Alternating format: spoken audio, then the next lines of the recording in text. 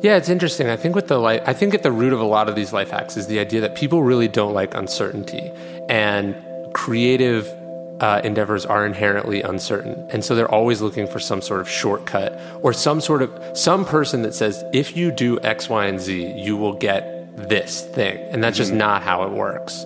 That's Ryan Holiday, and this is the Rich Roll Podcast.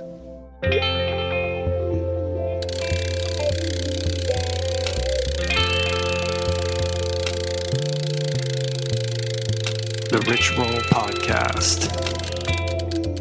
Hey, everybody, what's the news? What's going on? The podcast is going on. That's what's happening. My name is Rich Roll. I am your host. And this is the podcast where I sit down with the outliers, the paradigm breakers, the big forward thinkers, the out-of-the-box minds and personalities across all categories of excellence and positive culture change to mine the tools, the insights, and the principles that can help all of us unlock and unleash our best, most authentic selves. So thank you so much for tuning in today. Thanks for subscribing to the show on iTunes, and thank you for subscribing to my weekly newsletter. If you want to support the show, there are two great free ways to do it. The first way is just take a quick moment and give us a review on iTunes. It'll only take you a second, and it really does help us out tremendously.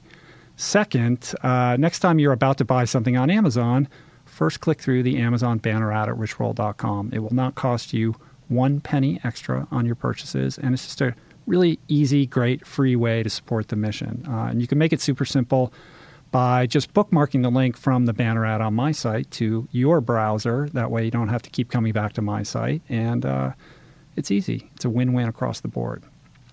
Okay, so this week I got Ryan Holiday on the show, prolific literary talent, maverick guerrilla marketing iconoclast, and media strategist. And generally, Ryan is just a really cool, young, incredibly well-read guy with some really interesting and compelling ideas on a wide array of topics. And I've been a big fan of Ryan for a long time. I've been reading his stuff forever, so it's super cool to have him on the show today.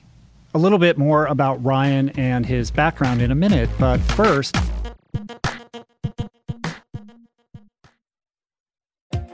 we all get it. Sometimes the news can really wear you down. That's why Wildcard, a new podcast from NPR, feels like a solution. It's an interview show that gives a special deck of cards to a whole bunch of fascinating guests, all in the hopes of sorting out what makes life meaningful. It's part game show, part existential, deep dive, all-party game. Wildcard comes out every Thursday from NPR. Listen to it wherever you get your podcasts. We're brought to you today by On. I am a total gearhead. I love researching the latest technology for the sports I enjoy. And I've learned that people often overlook apparel. But what you wear isn't just clothes. It is, without a doubt, technology.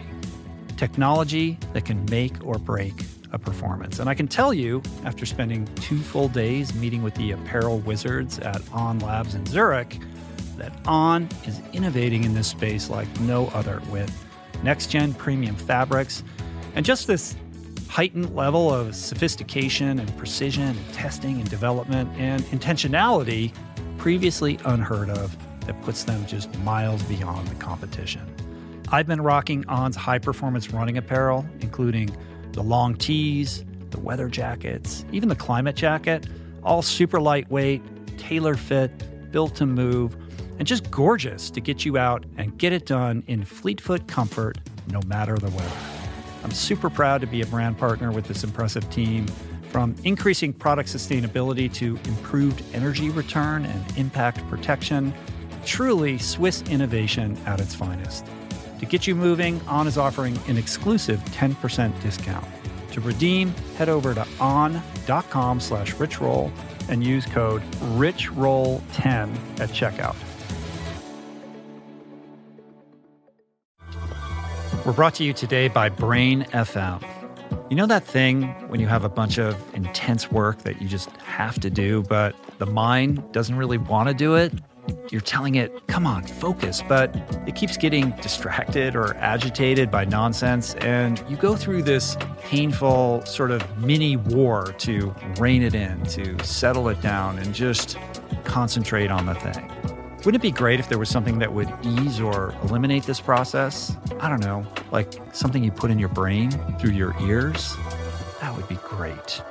And the good news is that it does exist. It's called Brain.fm, which is this sonic platform that leverages science to create tunes specifically crafted to optimize brain performance for a specific task. Tunes that contain patterns that shift your brain state with something even more effective than binaural beats called neural entrainment, so that you can more easily focus on that thing or lure you into the sleep that persistently eludes you.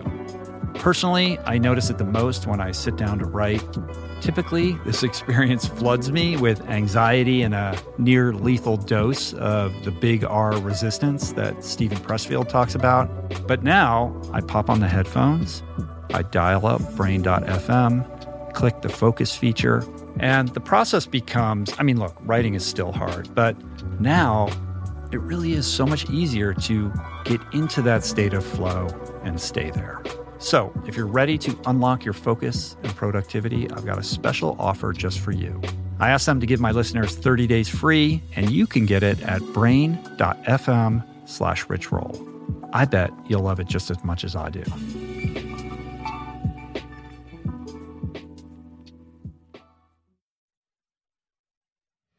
All right, Ryan Holiday. So Ryan is an extremely bright young man. He's very savvy. I think it's fair to characterize him as an out-of-the-box thinker. Again, he's a media strategist, and he's a prominent and rather prolific writer on a wide variety of subjects, not the least of which are strategy and business. He's also an autodidact, which means he's predominantly self-taught because he dropped out of college at 19 when he had the opportunity to apprentice under the famous author Robert Greene, who wrote an amazing book called The 48 Laws of Power, among many other books. And then Ryan went on to advise a number of best-selling, at times controversial authors on their book launches, guys like Tim Ferriss and Tucker Max, who's a former guest on this show, as well as multi-platinum musicians like Linkin Park. He also served as director of marketing at American Apparel for many years. He tells a lot of amazing stories about that experience in his book, Trust Me, I'm Lying, where his unique and maverick campaigns and tactics have been used as case studies by Twitter, YouTube, and Google, and written about all over the place in places like Ad Age, the New York Times, and Fast Company. He's also the best-selling author of 3 books, including, again, Trust Me, I'm Lying, which is a very entertaining, at times disturbing, firsthand look at how do I characterize this? The dark underbelly of the modern media machine actually functions, and how it actually can be leveraged, or to use his words, manipulated to work in your favor. And also his newest book, The Obstacle is the Way, which is a modern, I guess you could call it, utilitarian reframing of the ancient Roman philosophy of Stoicism, which was a philosophy pioneered by guys like Marcus Aurelius, Seneca, and Epictetus. And essentially, it's kind of a primer on the functional applicability of Stoicism for navigating today's world, including formula for turning obstacles into opportunities and adversity to advantage. And I really love this book. I found it to be incredibly insightful and helpful, and really it's a practical roadmap for maximizing excellence in any situation, irrespective of circumstance. And the principles behind this book really form the basis for much of our conversation today. Ryan also writes and blogs frequently on, again, a wide variety of subjects and like real life stuff. He does this on his website, ryanholiday.net, and on places like Thought Catalog and The Observer, where he is editor at large. Ryan is a voracious reader, so I highly suggest that everyone subscribe to his monthly reading recommendation newsletter of books that he's read, reviewed, and thinks you'll like. It's really great. You can do that at ryanholiday.net. So I love talking to smart people, and Ryan is certainly that and more. This is a really interesting conversation about many, many things, not the least of which include how we misperceive struggle, how it's actually a defining characteristic of success. In other words, the gift of obstacles. It's about how the principles of Stoicism can help eradicate the barriers that hold us back.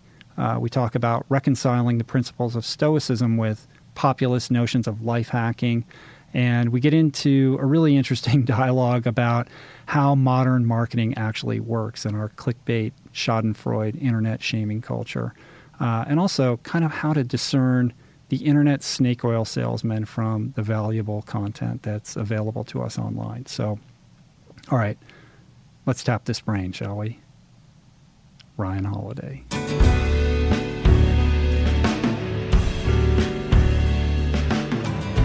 Thanks for coming out to the hinterlands to do the podcast. I appreciate it. Yeah, of course. Anytime to come to the hills, I would totally do it. Well, next time we got to go on a run, man. That's all I was thinking about when I was driving out. Yeah, look behind you, look at the hill. You should be sitting where I'm sitting so you could look at the mountain, but maybe that'll be distracting for you. But there's plenty of trails out here where you can get lost. I might go for a run on the beach on the way back. Yeah, that would be good.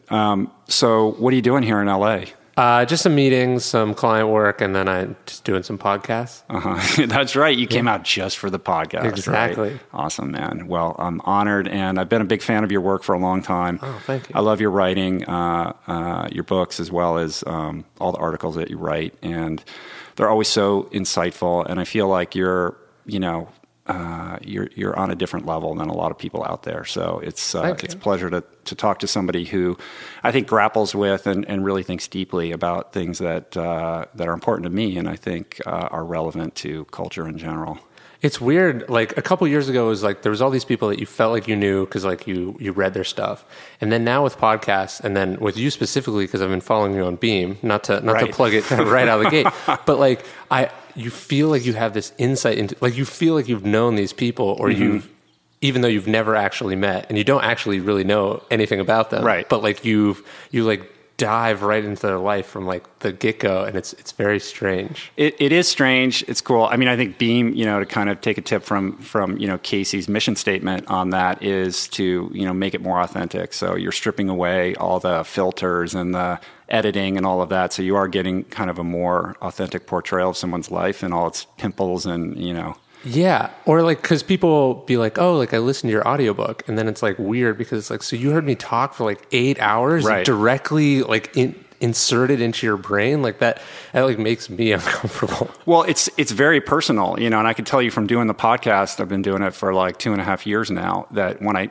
not so much in LA, it doesn't really happen in LA, but when I travel to other places and people will stop me on the street or in the subway and they really do feel like they know you. And in certain respects, they do. Like I have 400 hours of me talking, out freely, floating around in the internet. So it was like they were probably in the know me more than most people. Yeah, it was like you were in the passenger seat in their car while they drove to work every day for a month. Right, with their earbuds in. It's very personal, and I have that experience from, I've been a fan of podcasting for a while. So I feel like I have that relationship with like Marc Maron, right? Like I've listened to him so much. I feel like I know that guy, and you project onto these people this relationship that is an illusion. You feel like he's your friend. Yeah, like with Maron, I think it's weird. Is like you hear like he has these different laughs, and like when he really thinks something is funny. It's like this.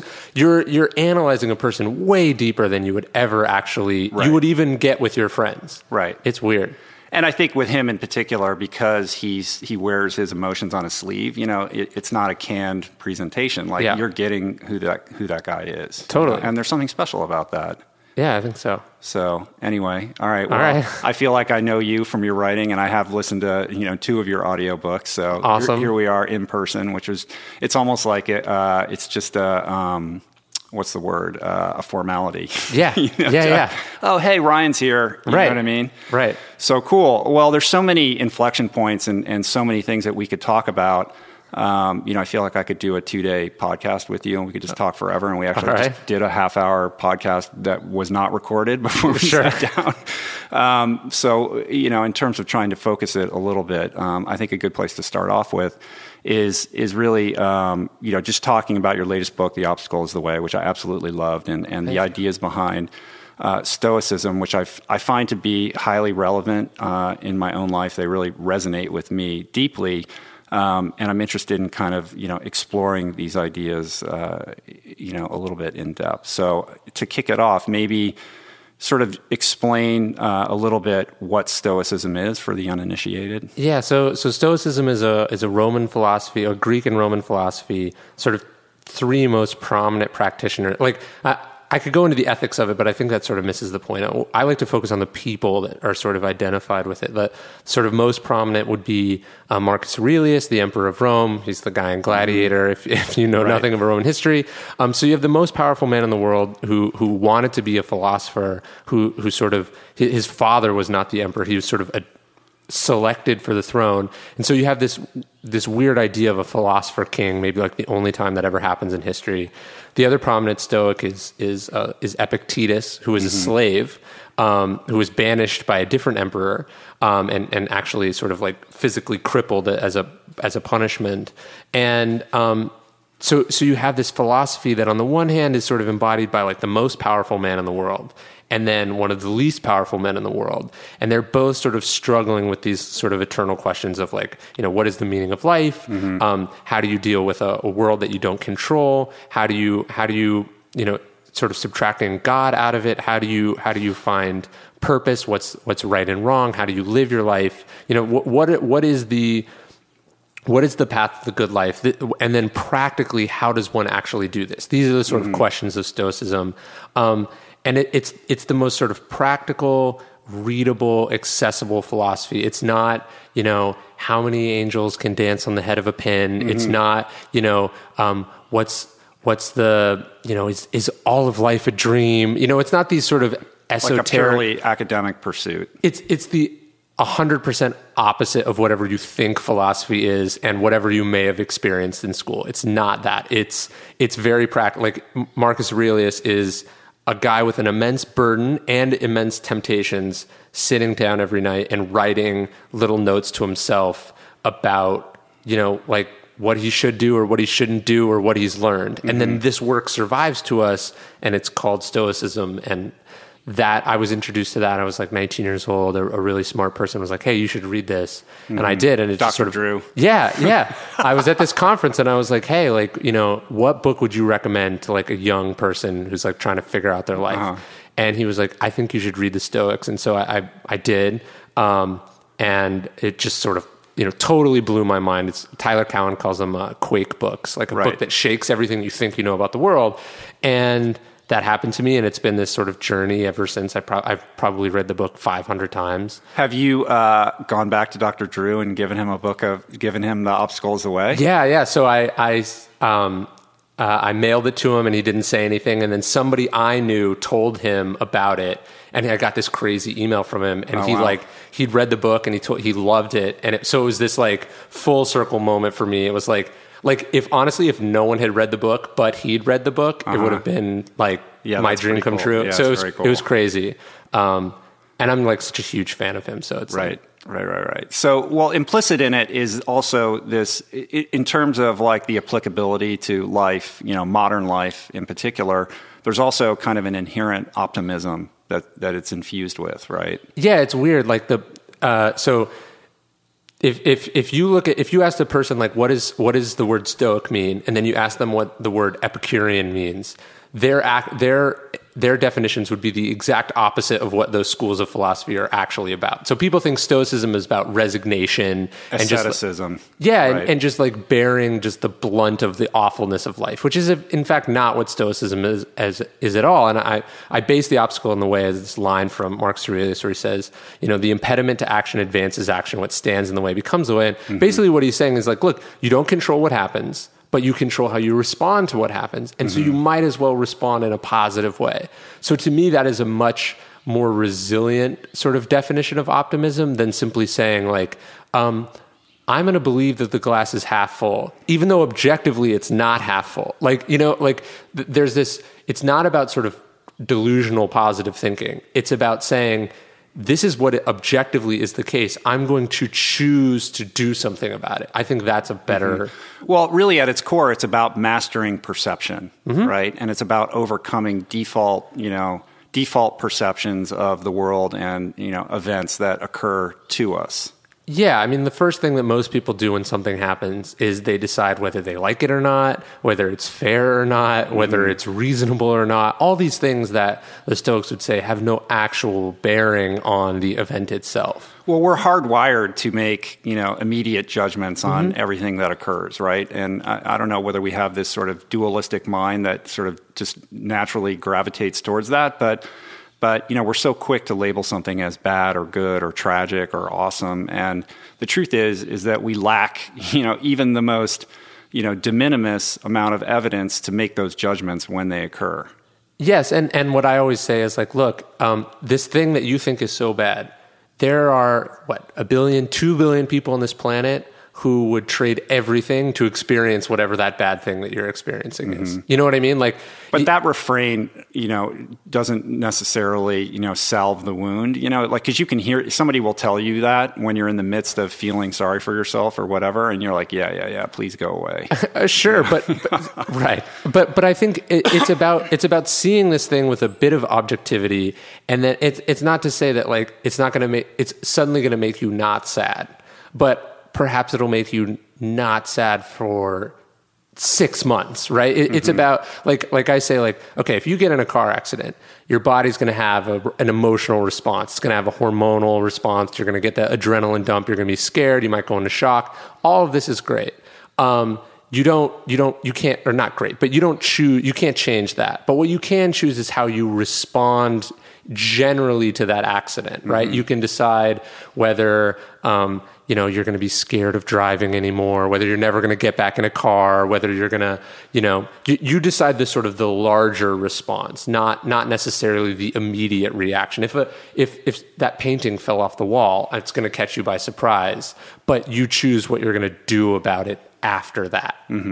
Yeah, I think an analog and the way I kind of came into these principles was not through, Meditations by Marcus Aurelius. Sure. Although I would have benefited from reading that. I probably did read it in college. I don't remember. Probably not. College professors hate it because there's not a lot of room for interpretation. He just says what he means. Right. Yeah. What kind of paper are you gonna, what kind of modern spin are you going to put on that? Exactly. Well, you were able to do that. A little bit, but I took what they said and then I just found stories from history and I matched the two together. I learned these ideas in a different form through when I was when I was in rehab, and I came into the Serenity Prayer, which is very similar.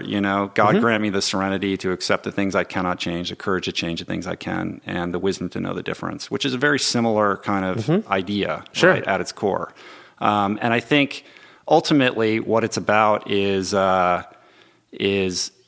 shifting perspective and embracing, sort of distancing yourself from results and embracing process. Yeah. And look, there's a bunch of connections between Stoicism and the sort of 12-step communities. There's a bunch of connections between Stoicism and cognitive behavioral therapy. It's this idea of look, you have to first decide whether this thing is in your control or not in your control. And the things that are in your control, they require a full amount of your effort and energy and passion and all these things. And the things that are not in your control, I think about it when I'm writing the book. I have to sit there and go I'm writing the absolute best book that I can. This is 100% in my control. And then I'm going to kill myself to market it to get in front of as many people as possible. But ultimately, I don't control whether there's a hurricane the day that it comes out. I don't control whether the New York Times list screws me over and decides not to include it. I don't control whether people like it or not. I don't control whether I'm ahead of my time or behind my times. I don't control any of those things. All I control is the product. And if that's not enough for you, then what you're essentially saying is you just spent a year of your life working on something. And the only way you're going to be happy about it is if something you don't control breaks your way, which is a real crappy recipe for being a happy person. But I feel like our society is structured on that premise. Totally. It totally is. And it's why a lot of people are very, very unhappy. And it's again, all of this is way easier said than done, right? Like understanding that intellectually does not change the fact that every day you have to wake up and your instincts and your natural inclinations are to put your happiness on things that are conditional to other people. And so you work on it. You try to get better every day. So one thing that's really interesting to me about all of this is, what you're talking about, like timing and timeliness. And I think there's something about this message that you're putting out that is resonating with the culture that's allowed your book to kind of, permeate our consciousness. But I'm interested in how you reconcile that with this fascination or obsession that we have with like the life hack. Like, how can I shortcut my process to get to the result? Which I feel like I've written about this before, and I do a lot of thinking about this, and I'm kind of, look, I'm all for a good idea that will kind of streamline your life and get you closer to where you want to be. But I'm also disturbed by the amount of attention and focus that is placed on, sort of this this idea of sort of shortcutting the work that it takes to get where you want to go. Because my whole life, basically, the value of anything that I've achieved is a result of engaging the process on the deepest level that I can. Like allowing myself to give myself over completely to something is the value of it. It's not the result of that endeavor. It is the process itself. And so I feel like in certain respects, your book is really a call to action to, really embrace that ideal. But also you're a guy who writes on Lifehacker and you're part of the cabal of like, sort of Lifehacker writers. And so how do you kind of reconcile those two notions? Yeah, it's interesting. I think at the root of a lot of these life hacks is the idea that people really don't like uncertainty, and creative endeavors are inherently uncertain. And so they're always looking for some sort of shortcut or some person that says, if you do X, Y, and Z, you will get this thing. And that's just not how it works. Like you even see this like with 10,000, like the 10,000 hours theory. Like people are like, oh, so it's just 10,000 hours? Like if I just put in 10,000 hours, like you're telling me, like you're promising me that if I put in 10,000 hours, like I'm set. And it doesn't work that way. When I think about like life hacks or tricks, I'm thinking about, and I think Tim Ferriss is a friend of mine and a client of mine and someone who's been very good to me over the years. I even think with Tim, like people are like, oh, Tim only works like 4 hours a week. It's like, no, Tim does 4 hours of bullshit work every week because that's the minimum, or that's the minimum that he felt he could get away with. So then he could spend the rest of his time doing the actual work that he actually likes. Right, and I think that gets lost in the discussion. You know what I mean? And I think that was Tim's intention from the beginning. He's like, get rid of all the stuff that's not moving you forward so you can invest yourself completely in, what gets you out of bed in the morning and gets you excited about your life. But I feel like that aspect of the conversation sort of gets shoved aside, and it's all focused on this 80-20 rule or how can I complete a marathon with the least amount of training possible, which is sort of like, to me, like that defeats the purpose of the endeavor altogether. Yeah, totally. Like I think, look, like exercise is a good example where it's like, I exercise is my favorite part of the day. I'm not trying to like get it in as little amount of time. I'm like, I'm doing these other things I don't like, and then this is my hour and a half to do it there's more than just physical benefits to exercise, and it's not about shortening them. And it's like I see this with, cause I read a lot, and I'm somewhat known for like my book recommendations and stuff. And so people are like, oh, you must be like a speed reader, right? And I'm like, no, like I love reading. Why would I try to do it as quickly as possible? Like this is the thing. Like no one's ever, think about it this way. No one's like, do you have any tips for like having sex faster? Like I don't want it to take so long. Like in fact, they're like, how can it take as long as possible, right? Yeah. Like and yet with like work, which I think is a pleasure, and I think with relationships, which are a pleasure, and with reading, which is a pleasure, it's not about shortening them. It's in fact about eliminating all the extraneous, unnecessary parts so you can fully enjoy it and you can actually engage in it. And I think a lot of people miss the point on that. Like a hack for me is like, oh, hey, if you uninstall all these things from your phone, you're going to be less distracted. That's a life hack. Not, hey, if you use Evernote and Scrivener and this other thing and this other thing, you can have a magical way of organizing all your information that like means you don't have to think about it. Like that's not the point. Right. Yeah. So why do you think that gets lost? Well, because it's a lot easier to talk about working than it is to work, right? So, like, I think, like, I would say that anytime I've written about, like, creativity or, like, productivity, I'm usually doing it probably because, like, I'm struggling with the actual project I'm supposed to be working on. Right. And this is, like, a way to get maybe a little bit of momentum going. But, yeah, I think people are looking... the idea that, like, you have to do your work and then at a certain point it kind of leaves your hands is such a terrifying idea to someone who's dropped out of college or someone who's quit their job or someone who has a kid on the way. Like all they want is for someone to say like, look, if you do this thing, it'll be okay. Yeah. And that's just not. Well, not behind that is fear, right? So the real work should really be looking at how you're dealing with that fear. Yeah, of course. And the Stoics talk about this. They're like, look, like you could die tomorrow. Let that order how you live your life. And so I think one of the ideas is to think like I've had to do this. Like if the thing is not intrinsically valuable or intrinsically sort of pleasurable, it's probably not a good use of my time. Like, so it's like, if I'm writing the book only because I think I might make a lot of money from it, then that's a flawed premise. And it might work out my way, but there's a huge, it's a huge contingency dependent on something I don't control that might make me unhappy. And so I think one of the hardest things in the world for people to do is to turn down money.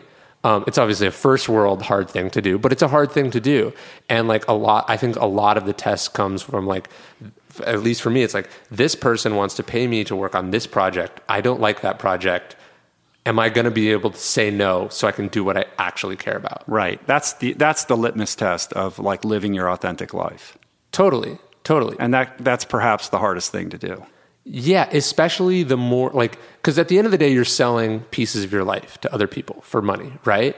And so if you don't know what you're getting money for, and more importantly, you don't know how much you sell your time for, it sets a really bad, uncertain situation where you're just like, oh, that, especially if you get paid well, you're like, well, of course. And this is how people end up being lawyers working 100-hour weeks, doing stuff they hate, or, this is how people end up signing on to projects that make them miserable. And it's because they don't want to think about those things. Right. And I lived that life. Yeah. You know what I mean? Like I've been on both sides of this coin.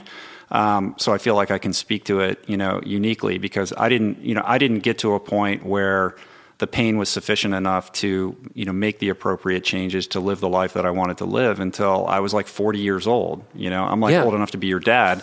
And so I know what it's like to walk a mile in the shoes of somebody who is doing something that they don't like, but is being compensated for it and is so miserable that you try to deal with that by purchasing things that are out of your budget range, and then basically then you have to work more shackling yourself to this life that you feel like you didn't even consciously sign up for to begin with. Well, I think for you, so you had that moment, from what I've heard and read, is that you had that moment you're walking up the stairs and you have to stop to like catch your breath. Those stairs right there. Oh, really? Yeah, and you're like, and then I would say most people would have that realization, it would make them feel crappy, and then they would go back to doing exactly the same thing that they were doing before. And I think that's the sort of inflection point. Like I see this all the time. Like people are like, oh, like, I'm struggling with this. They'll ask me for my advice. I'll give them my advice, and I'll talk to them like 2 months later, and they'll have the same problem. And I'm like, oh, the advice didn't work? It's like, no, they just didn't actually do it. They didn't read the book that you recommended. They didn't take the advice. And, this is the plight of being human, I think. Right. And, I spent a lot of time thinking about that gap that exists between inspiration and action, right? Like that's really where the rubber meets the road. And, being somebody who lives on social media, and I'm always kind of looking at what other people are doing, especially thought leaders out there. And what I've seen, particularly on Instagram lately, is a lot of people putting inspirational quotes on pretty pictures and posting them. And I find that to be not helpful. I find totally that to be. agree. I totally agree. I think we know. I think we're probably thinking of some of the same people. They get a lot of likes. Yeah. But I'm thinking, is this actually getting anybody to do anything? Like, people will give you a thumbs up. And I think what happens psychologically is somebody reads that and it gives them some kind of, adrenaline or hormonal boost where they suddenly feel good for a moment, but they don't actually do anything. And then there's a sense of accomplishment that is falsely placed. I think moves you away from actually making any changes in your life that are holding you back. I think about that a lot. I have a bunch of thoughts on it. There's actually a chapter in the book that I'm writing now that it's all about this. But I think a couple things. So one, I think those people are being they're throwing up the quote because it's lazy, right? Because it's easier to find a quote of someone else saying something smart. If you have something interesting to say, go for it. Although I hate when people quote themselves. I think it's like you could just I don't have to go the obstacle is the way. Ryan Holiday. I just say it. You don't have to quote yourself. It's implied. But so I think they do that lazily because it's hard. It's easier than creating some actual insight. And then it's rewarded by these fake internet points, which are hearts or likes or retweets or whatever. And then they feel like they feel like they are making progress even though they aren't. And so I think that's a big part of it. But I think the other thing is my rule for myself is I don't talk about projects until they're done, because it's so easy as the tools for making a thing have gotten much easier. Anyone can say they're writing a book. Anyone can say they're creating an album. Anyone can say they're starting a blog or course or whatever. That's not the hard part. The hard part is making something so good that it breaks through the noise, or the hard part is doing the marketing so that it breaks through the noise. And I'm very much of the mind that it's not till it's done, until you've actually jumped over that thing that you tell. It's easy to train for a marathon. It's hard to do a marathon, but people have realized that if I say I'm training for a marathon on Facebook, I could get 20, 30% of the validation from just saying that I'm going to do it. So why would right? They're arbitraging and then the next morning when it comes time to go out and run, you're like, I don't need to because I already got the validation. Right? If actually doing it is very hard, and if I just talk about doing it, I can get a significant proportion of those same rewards. It actually creates a real disincentive. It's illogical to actually do it for a lot of these people.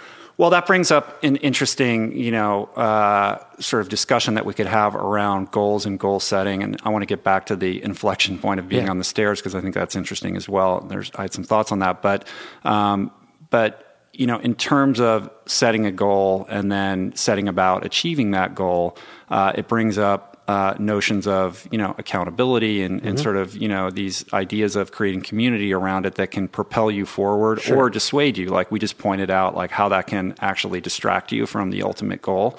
I think it is important to set a goal that scares you, but then to bring it back to Stoicism, it's about the process. It's not about that destination. So when I set a big goal that scares me, whether it's doing Ultraman or writing a book, as soon as I kind of put that on the calendar, however far away it is, I forget about that. And then it's just about what is in front of me to do today and embracing every aspect of that, because it's about action, right? And I think at its core, that's really, what Stoicism speaks to.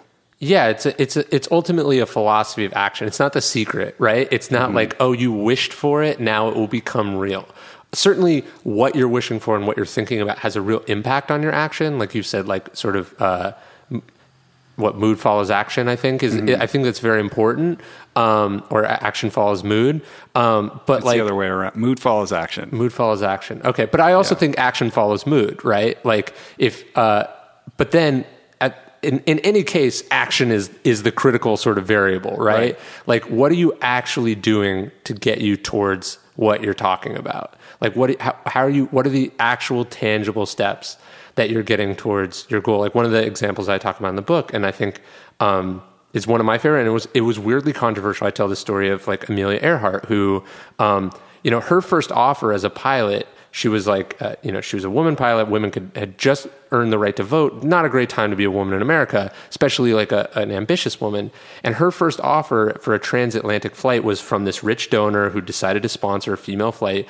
But the offer to the woman was a man is going to fly the plane. There's going to be a male co-pilot, and you have to sit in the back with the maps. But we're going to tell everyone that a woman, like this is, everyone's going to congratulate you and think you're famous, but you're really not. And like, to me, like, so I remember telling the story, and I gave it at a talk recently, and this one woman got very upset, and you're like, so you're saying that she should have just endured this like indignity? She just should have taken it? And I was like, yeah. Like what she did was she put her own ego aside, and she said, I'm willing to temporarily eat shit to advance my goals forward. And then from the platform and the money that she got from there, she funded her own solo transatlantic flight like 2 years later, and it made her actually accomplish what she was doing.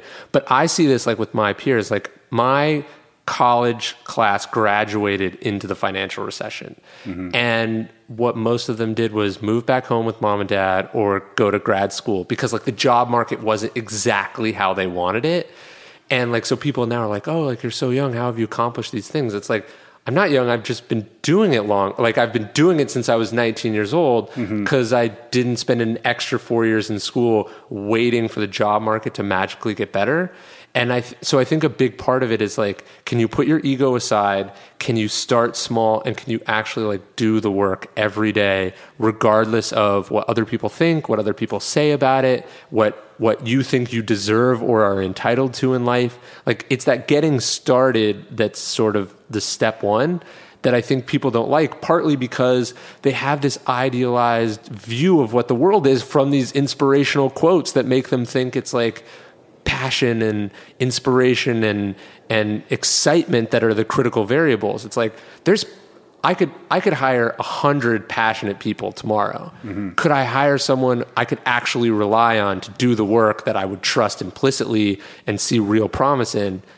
Probably not. Right. But I think, in your particular case, you had a very strong sense of direction early on. Like your compass was pretty well calibrated about what you wanted to do. Not everybody has that, right? So, of course. So I think first you have to, do whatever internal work that you need to do in order to understand, where your compass should be pointed. Yes. And that's, an ephemeral, amorphous thing that's, I think, difficult for people. I mean, in my own personal life, like, I never thought about any of that. I was on this track. I was going to be successful. It's just, I was on the train to the mythical American dream where, you study hard, you get into the best school, and then, I didn't know what I wanted to do. So I went to law school. Like I just was propelling myself forward, and I was, I could play that game.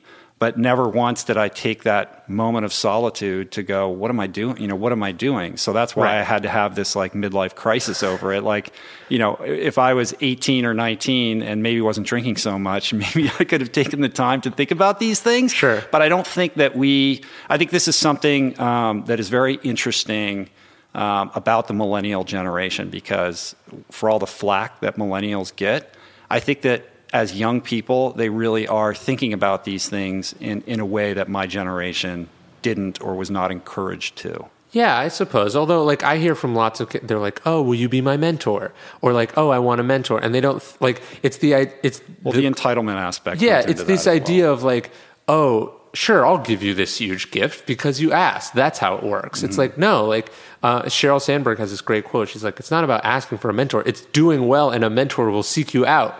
And I think it's hard for people. They're like, "Oh, I want to be a filmmaker. I want to be a writer. I want to be a internet celebrity," or whatever they want to be. They think it's like the wanting to be it that is the important part. And so I think you're right. Millennials have that figured out. What's harder is the idea of like, okay, so you have to get your ass kicked for 5 years before, like... Yeah, they don't like that part. Right. Like, look, I want or actually having something to contribute. Like, I've always wanted to write books, but like, I started a blog in 2006, and my first book came out in July of 2012. And I didn't get paid for writing any time between there. I had plenty of book ideas. Like, it wasn't the book idea that I was missing. Right. It was anyone actually wanting a book from me. Right. And that took 6 years of free work. Right. Well, I mean, to kind of pick up on this idea of mentorship, I mean, I know, your history is one of, showing up to be of service and provide value to people that you respected without asking for anything in return, right? Which is kind of that's the antithesis of the entitlement generation. Like this idea that, you have to bring something to the table and you have to trust and have faith that in some respect that will pay dividends in the future, towards the goal that you're trying to achieve. Yeah. Like I got an email like yesterday and this guy was like, hey, like, I want like you to mentor me. I'll work for you for free and then you can figure out if you want to pay me. And it's like, I think you understand the logic, right? That's the logic, but it's not a magical discussion. It's not a single life-changing, like I had this kid, I probably shouldn't talk about it, but this kid flew to us from Australia and showed up at my door. He just showed up. Wow. Because he'd heard that I was like looking for an assistant. And I know in his head, he was thinking, I'm going to impress this person with this. He was thinking about his life as like this movie, right? Like this is the midway point in the movie where the guy makes the decision that changes his life and then everything is awesome because he took this risk. And it's like, that's not how it works. And he didn't think about how that thing would be interpreted by me, which is that like, you think you're showing like passion and enthusiasm. I think you're showing like a lack of boundaries or like, responsibility. And so I think again, to tie it into these quotes, not to like beat on it, but like there's inspiration is a commodity. What the other things are how you differentiate yourself and, and how you, or like with running, like speed is great, but endurance is probably more important. Mm-hmm. Yeah. Well, there's a couple thoughts that I had. I mean, first of all, I think that for somebody who is grappling with, beginning a project, right? You hear Casey talk about this all the time. Like filmmakers email him, how do I begin? How do I have your life? Right. They just have these grand ideas about, they romanticize Casey's life, and it's easy to do because he lives a very dynamic life, right? And he makes it look really good in movies. Like right. That's what his job.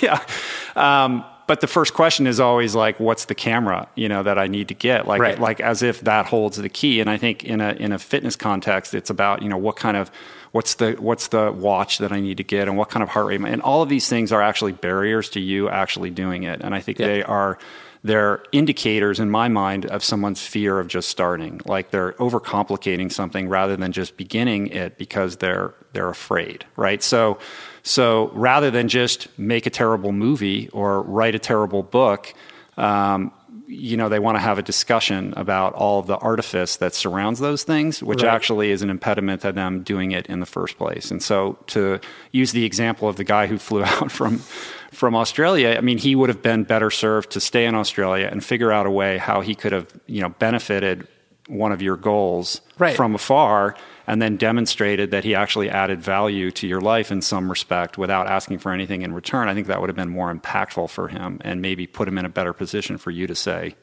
sure, I'll employ you. Yeah, totally, right? totally. So, all right. So inspiration into action. I mean, for me, pain is really the only thing that's ever motivated me to change any kind of my errant ways, and so in thinking about that, and understanding that we all have the facility to change at any given moment, that you don't have to suffer your elevator doesn't have to crash all the way to the bottom in order for you to be reflective on your right. life and make changes. I mean, what are some of the things that you found helpful in kind of turning a train around? Like what pain in my life? No, not. Oh. I'm saying, short of like having to endure some kind of painful moment in order for you to do something different. There's that great quote from Bismarck where he's saying like any fool can learn from experience. I prefer to learn from like the experience of others, mm-hmm. which is something I've always like tried to live my life by. Like I think I've learned from a lot of mistakes from my mentors. I've learned, like I obviously have read very widely, and I'm always trying to think like, okay, like what I definitely don't want to do is wake up one day and go like, this is not the life that I want.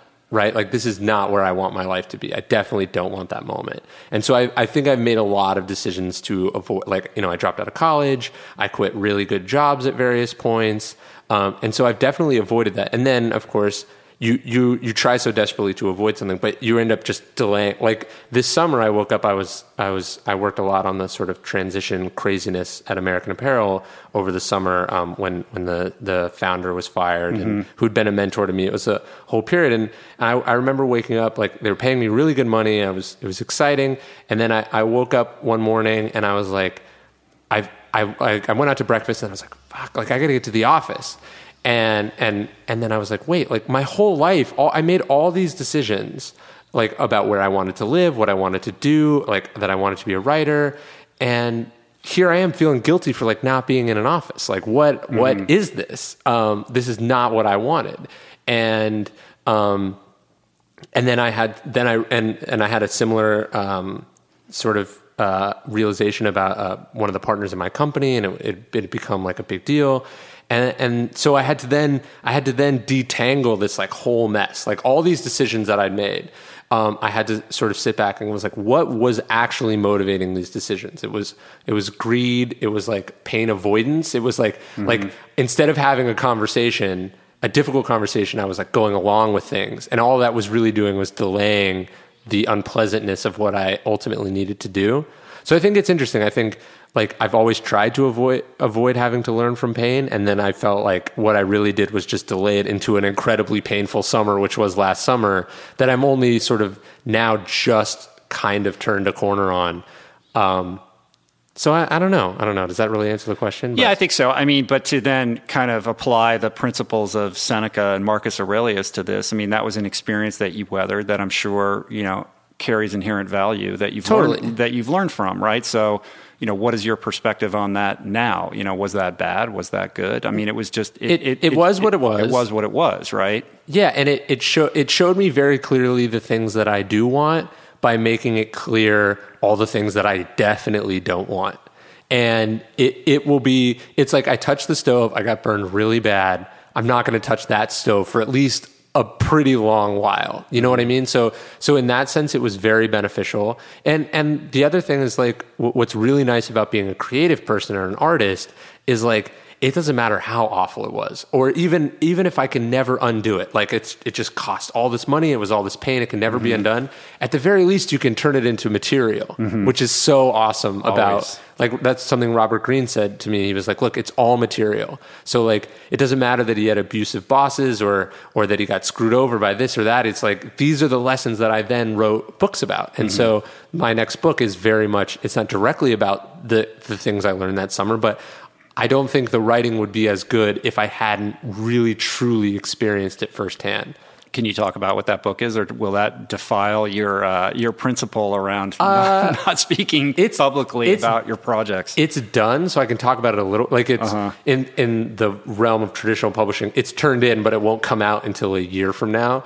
But the book is about ego and how sort of we are ruled by this force that we don't want to acknowledge, and we don't, like, nobody thinks they're an egomaniac, and I wouldn't say that they are, but they don't understand the way that ego sort of leads them further away from all the things that they want.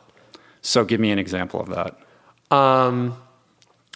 So like, look, when you're young, being sort of delusionally ambitious can be adaptive in the sense that it helps you get over that uncertainty or unpleasantness of the scariness of what you're doing. But then as soon as you are successful, that delusion is now your absolute worst enemy, right? Your inability to, and I would say like, look, one of the greatest assets that I've had is that I'm always willing to like learn from other people. And I'm always willing to take a sort of back, like, I don't need to be in charge because I'd rather sit back and learn from the situation. But, if my disposition was a little bit different, if I'd started to say like, well, I've done X, Y, and Z, I should be in charge, all of a sudden that learning stops.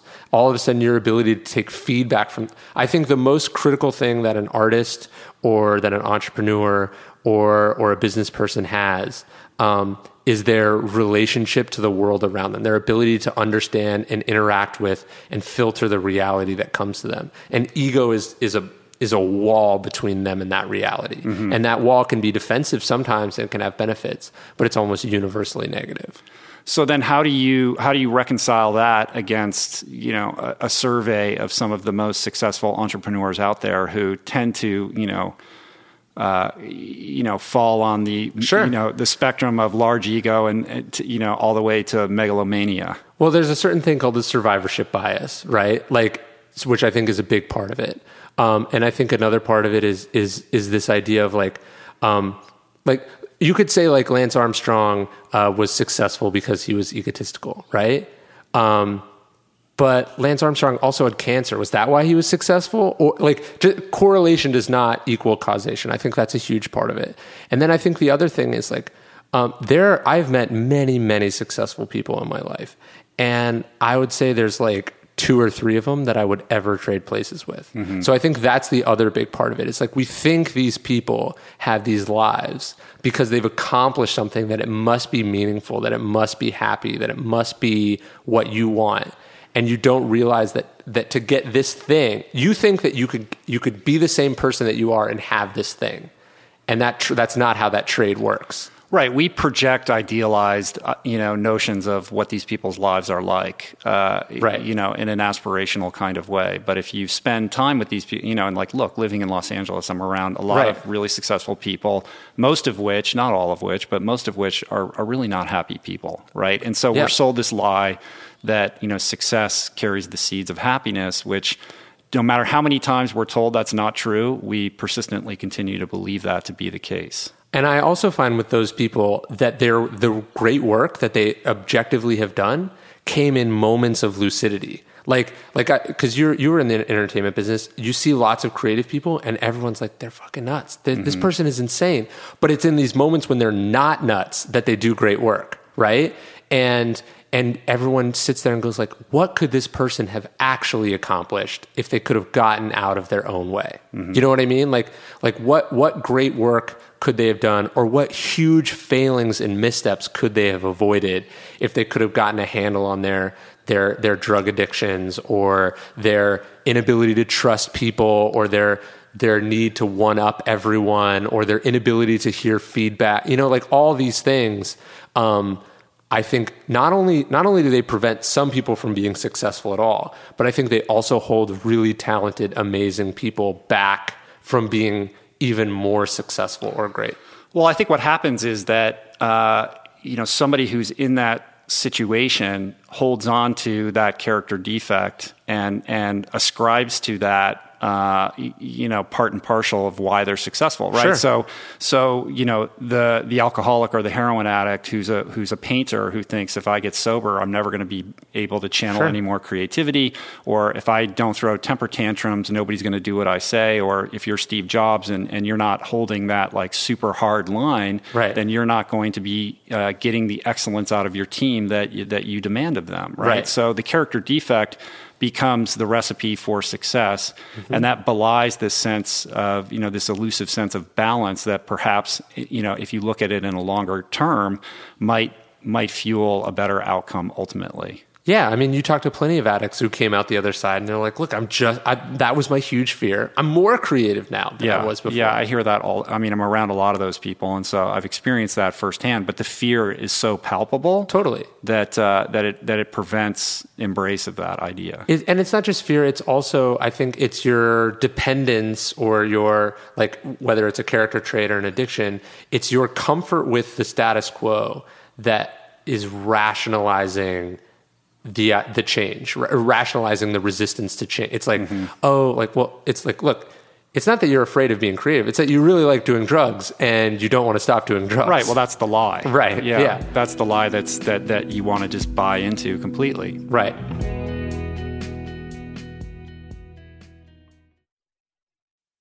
We're brought to you today by Birch. If you're serious about optimizing your sleep, listen up.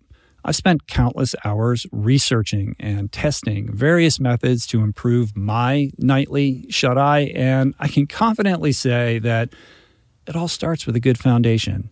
And if your bed is old, if it's uncomfortable, lumpy, then your sleep inevitably is going to be impacted. So it's important to invest in a quality mattress, one that's insanely comfortable, that's organic, sustainably made, and that, my friends, is a Birch mattress. Fair Trade and Rainforest Alliance certified with the finest quality organic natural materials like organic fair trade cotton. Birch mattresses are made with none of the toxic chemicals and off-gassing produced by most major brands. Kind of important not to be breathing that for a third of your life, I'd say. Plus, it's super luxurious. I've been sleeping on Birch for about 5 years, and I'd say it's the perfect ratio of soft to supportive, and the craftsmanship is just next level. I've got one in every room of my house. I love it. Pretty sure you will too. And right now, Birch is giving 20% off all mattresses and 2 free EcoRest pillows at birchliving.com/richroll. That's 20% off and 2 free EcoRest pillows. Sleep better with Birch. We're brought to you today by Seed. Gut health is all the rage. There's good reason for that. I've probably devoted, at least a dozen episodes of this podcast to the many, many crucial ways the microbiome contributes to your overall well-being or lack thereof, and to the many diet and lifestyle protocols we should all adopt to promote gut health, from fermented food to fiber and everything in between, including, of course, the importance of supplementing with a probiotic. And the one that I have come to trust far beyond the shenanigans of the supplement world is Seed's DSO1 Daily Symbiotic. It's the most solid, science-based, and rigorously evidence-backed probiotic and prebiotic on the market. Formulated for optimal digestion, gut immune function, gut barrier integrity, skin health. In fact, my 16-year-old daughter has been using it to clear up a significant acne issue, and it's been wonderful, as well as many other systemic benefits. Like I said, I've been taking it daily personally for years. I love it. My body loves it. And right now, for our listener community, Seed is offering 25% off your first month of Seed's DSO1 Daily Symbiotic. Visit seed.com/richroll and use the code richroll25 to redeem this offer. That's seed.com/richroll or code richroll25. We're brought to you today by recovery.com. I've been in recovery for a long time. It's not hyperbolic to say that I owe everything good in my life to sobriety. And it all began with treatment, an experience that I had that quite literally saved my life. And in the many years since, I've in turn helped many suffering addicts and their loved ones find treatment. And with that, I know all too well just how confusing and how overwhelming and how challenging it can be to find the right place and the right level of care, especially because, unfortunately, not all treatment resources adhere to ethical practices. It's a real problem. A problem I'm now happy and proud to share has been solved by the people at recovery.com, who created an online support portal designed to guide, to support, and empower you to find the ideal level of care tailored to your personal needs. They've partnered with the best global behavioral health providers to cover the full spectrum of behavioral health disorders, including substance use disorders, depression, anxiety, eating disorders, gambling addictions, and more. Navigating their site is simple. Search by insurance coverage, location, treatment type, you name it. Plus, you can read reviews from former patients to help you decide. Whether you're a busy exec, a parent of a struggling teen, or battling addiction yourself, I feel you. I empathize with you. I really do. And they have treatment options for you. Life in recovery is wonderful, and recovery.com is your partner in starting that journey. When you or a loved one need help, go to recovery.com and take the first step towards recovery. To find the best treatment option for you or a loved one, again, go to recovery.com. All right, so that's interesting. So basically, the underlying premise behind that is if you can squelch the ego or rein it in, that ultimately you could be more productive. And so what's behind that? Yeah, I mean, look, one of my favorite historical figures, period, is George Marshall. So you look at George Marshall, he's the chief of staff during World War II. He wins the Nobel Prize for the Marshall Plan. He's a diplomat. He does all these amazing things. Most people have no idea who he is. They have heard of MacArthur or Patton, these sort of very, very egotistical generals. but who ultimately had a much bigger impact on the world. It was this humble guy who he didn't keep a diary because he felt like keeping a diary would make him perform for history. He turned down $1 million for his memoir because he didn't want to embarrass anyone. There's this story where like he's forced to sit for this like official portrait, and he goes like 2 or 3 days in a row, and then the guy's like, okay, you're done, and then he gets up and he leaves, and the guy's like, wait, don't you want to see your painting? And he's like, no, like, why? I know what I look like. You know, it's this idea of like, if you can become as self-contained as possible and as unreliant on these sort of external factors, these sort of ego hits that we need, it actually allows you to do much better work, not just much better work, but much more selfless work, and much less sort of encounter much less resistance on that work. And I think you ultimately have a greater impact on history, on the world, and on sort of fulfilling your personal potential. Humility. Totally. It's humility and being service-oriented. Totally. The problem is no one will read a book about humility because humility sounds boring. Like, I think, and so this is something obviously I think about as a marketer, but it's interesting, like we all know that humility is like where we want to end up. Like we want to be a humble person, but nobody thinks that humility will get you there. Like you're like, look, I want to have this. It's a weakness. Right. You're like, I want to have this nice house, and I want to have an audience, and I want to have all this stuff, and I want to be humble and well-adjusted when I'm there. And then you tell yourself that you have to be a fucking dick who screws everyone over or does things you don't agree with or like in order to get there. And I think that's probably not true. No, I think you're absolutely correct about that. I mean, I think that requires a level of faith that I think most people don't have the facility for, because you have to approach whatever it is you're doing from a perspective of service rather than, instead of approaching whatever it is, your career or whatever scenario you're walking into and saying, what am I going to get out of this? And saying, what am I contributing to this?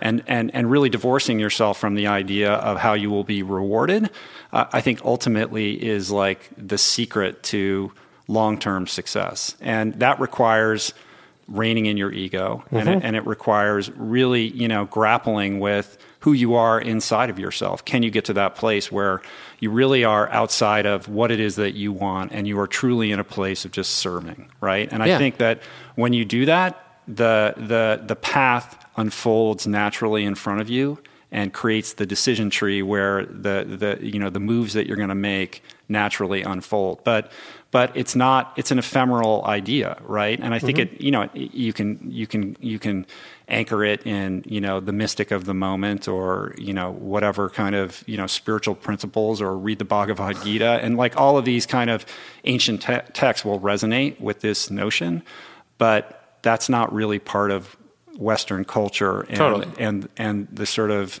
ethos around success. Well, let me ask you, because I remember reading, so was it your first Ironman? What did you place? I did Ultraman in 2008, and I got 11th in that, or I think I was the second fastest American. That was in 2008. Yeah. So if I remember correctly, you weren't even sure you were going to be able to compete, to finish it, right? No, I just didn't want to die. Right. Yeah, like I wasn't there to race it. I was there to celebrate this kind of change in my life. And so I remember reading that and thinking, like, do you think you would have done better or worse if you'd gone in with an idea of what you were going to, like, if your goal had been to get second, do you think you would have gotten second? No, there's no way. There's no way. I mean, I think that when you're approaching something like that, like I was coming from a place of, I had never done an Ironman. I was not, like, I had no pedigree as an endurance athlete. And I approached that race with, I think, an appropriate level of humility, because it was so overwhelming. And I think there's something in particular, in a mystical sense, about the Big Island.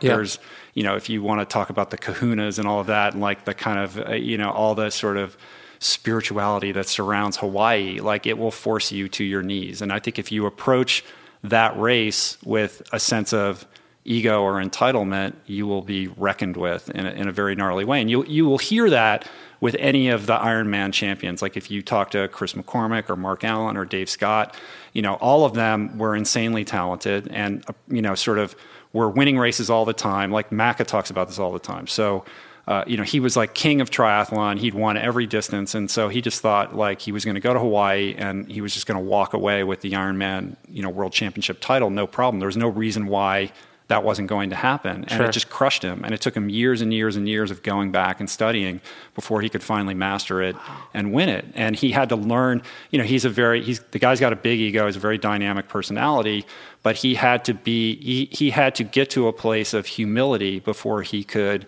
really come out on top of that. And I think that's a powerful lesson, because he is such a big personality that he had to weather that makes it all the more beautiful. Yeah, I quote Mike Tyson in the Stoicism book where he's like, if you're not humble, life will visit humility upon you. Right, and I think you can't escape that. Yes, although the more humble you are, the less likely that will be a catastrophic lesson in humility right. versus like oh man, like that was embarrassing, I shouldn't do that again. Because Neil Strauss was telling me this idea of a 2 cars in the garage addict, which is like the addict who can get sober before they end up homeless. Mm-hmm. And that's the trick. Right. When I'm talking about like pain being my motivator and having that inflection point on the staircase, I was in enough pain where I was ready to like do something about it. And what happened in that moment was that it reminded me of the day that I woke up and was ready to get sober. And I think there's something precious about these, very discrete moments in time where the door cracks open and there's a window of opportunity and you have the ability to act swiftly and decisively in that moment, or it passes and you don't know whether that moment is going to revisit you. So I understood on the staircase that I was getting another chance like that, because when I woke up that morning and decided to get sober, it changed my life so dramatically. Right. But had I just blown it off or said I'll deal with it tomorrow, who knows whether I would have ever made that change. So there's something very special about that. But can you make that change short of having that kind of experience? Can you do it when the elevator, perhaps you have a perception that your elevator is going down or the train is moving in the wrong direction, but before, it crashes into the ground, can you redirect? Yeah, I think it's the more sensitive you are to the feedback that the world and reality is giving you, the better. Like you got to feel out of breath was enough for you to say like, hey, something is not right, rather than heart palpitations or, a diabetes diagnosis or, mm-hmm. any number of the much more severe signs that you could have gotten. Like for me, like this summer, it's like I had this wake up moment, but like it could have been when my wife it could have been because my wife left me. Right. Or it could have been, that I turned in my book and the editor was like, this is shit. Like where you were working on this, what happened? Like it could have been the wake up call could have been much worse. And like what I saw this summer with Dove was like, I mean, what happens when you get fired from the company that you founded mm-hmm. and legally barred from ever re-entering it because, you blew past so many intersections and stop signs and red lights and warning signs and police blockades and every other thing that could have told you, like, do not do this. Mm-hmm. You blew past, and then you lost everything. And I'm sure he would tell you that those character traits were part and parcel of what made American Apparel successful to begin with, right? So the seeds of destruction are planted, in the same fertilizer as the ones that allow it to flourish. No, I mean, sadly, even worse, he would tell you that he was screwed over and he's going to get it back, and it's not. So he's not learning the lesson. No, not even close. Right. So similarly, if you look at Lance Armstrong, it's a very similar case, right? You could say, however you fall, in that discussion, and there's a million opinions, and I don't presume to have a strong opinion one way or the other. I think it's far more gray and nuanced than people want to, admit or embrace. But the character traits that made Lance Armstrong a champion were also the ones that sowed the seeds of his destruction, right? So if he hadn't decided to make a comeback, mm-hmm. This would have never happened. Right. And if he had decided not to screw all those people over along the way, those chickens wouldn't have come home to roost. But it was because of that very behavior pattern that propelled him into that rare air that allowed him to be so successful in that domain. Yeah, one of my favorite, I wrote about this a long time ago. One of my favorite books is Fight Club. And the premise... It's incredible. Well, the premise of Fight Club is that he's living a horrible, miserable life, and he cannot see it. And so his alter ego, or him while he's asleep, has to blow up his apartment with everything he ever loved inside of it. Mm-hmm. And even that is not enough. So I call them these like sort of Fight Club moments where someone calls you out, or someone blows up your stuff, or you fail. And it's like, it's in those moments that you see truth, right? And you can decide whether you're going to look at it in the face or whether you're going to avert your gaze and go right back to doing what you're doing. And I think, the longer you put it off, the more dark and unpleasant that truth is going to be. And paradoxically, the harder it's going to be for you to accept it. It's cognitive dissonance, right? Like nobody wants to... You think you're a good person, it's very hard for you to accept that you've done a bad thing, or that you've messed up, or that you're bad, or any of these things. Right. Absolutely. Unquestionably. My wife calls it your divine moment. Sure. Right. And it's your reckoning. Yeah. Right. And are you going to wake up and heed that call, or are you going to blindly propel yourself forward until it gets worse and worse and worse? And there's something, to bring it back to Stoicism and the obstacle is the way. This is an obstacle that you face in your life that could be the most beautiful, rebirth and flowering for your life if you're willing to face it head on and accept it and deal with it objectively and really kind of grapple with who you are to then set yourself forward in a new trajectory, or you can blow it off, right? And that's been my experience. And so, those divine moments bring you to your knees. And we, as people living in America, will immediately label that as tragic or disastrous, or this is the worst thing that's ever happened to you. But I'm sure, I know, and I'm sure many people or have experienced this yourself, where you look back on it 5 years later and you're like, that was the greatest thing ever. Like, look where I am now because of that thing that forced me to look in the mirror in a new and different way. Yeah, and not that every moment is going to be so dark and terrible, or that every obstacle is going to bring you to your knees. Sometimes it's like, hey, I thought this would work. It didn't work. But what are you going to do about it? You know what I mean? Or like, hey, this person is being an asshole. Am I going to be an asshole back to them? Or am I going to use this as practice for dealing with assholes? Yeah, there's the macro and the micro, right? And so you don't have to suffer some cataclysmic, result in your life. Sure. These obstacles come in the form of, the person who cut you off on the highway, or your boss being a douche or whatever. Like, how are you navigating that? Like, are you being reactive? Are you being of service? What kind of humility are you bringing to that equation that ultimately might, provide you with a different result? Like in recovery, they call it contrary action, right? Like you have these behavior defects, you're reactive, people push your buttons, you generally do this, and this gets you that negative result. What is, do the opposite of that? Like, can you retrain your brain to act differently? And for me, that comes back to, meditation and other ways of trying to rewire, the brain and the personality to behave differently. Yeah, right. Can you be more than sort of like a reactionary robot, right? Like, this is what I normally do, so I'm just going to do that. Mm-hmm. Even if all evidence points to its ineffectiveness. Right. Have you read Sam Harris's Free Will? No. I love Sam Harris. Yeah, you got to read it. It will bend your mind about decision making and our capacity to make decisions. Well, we can talk about it later. We could go down a rabbit hole on that, but read that. You should read that book right there. From here, I want to talk about maybe some practices that you found helpful.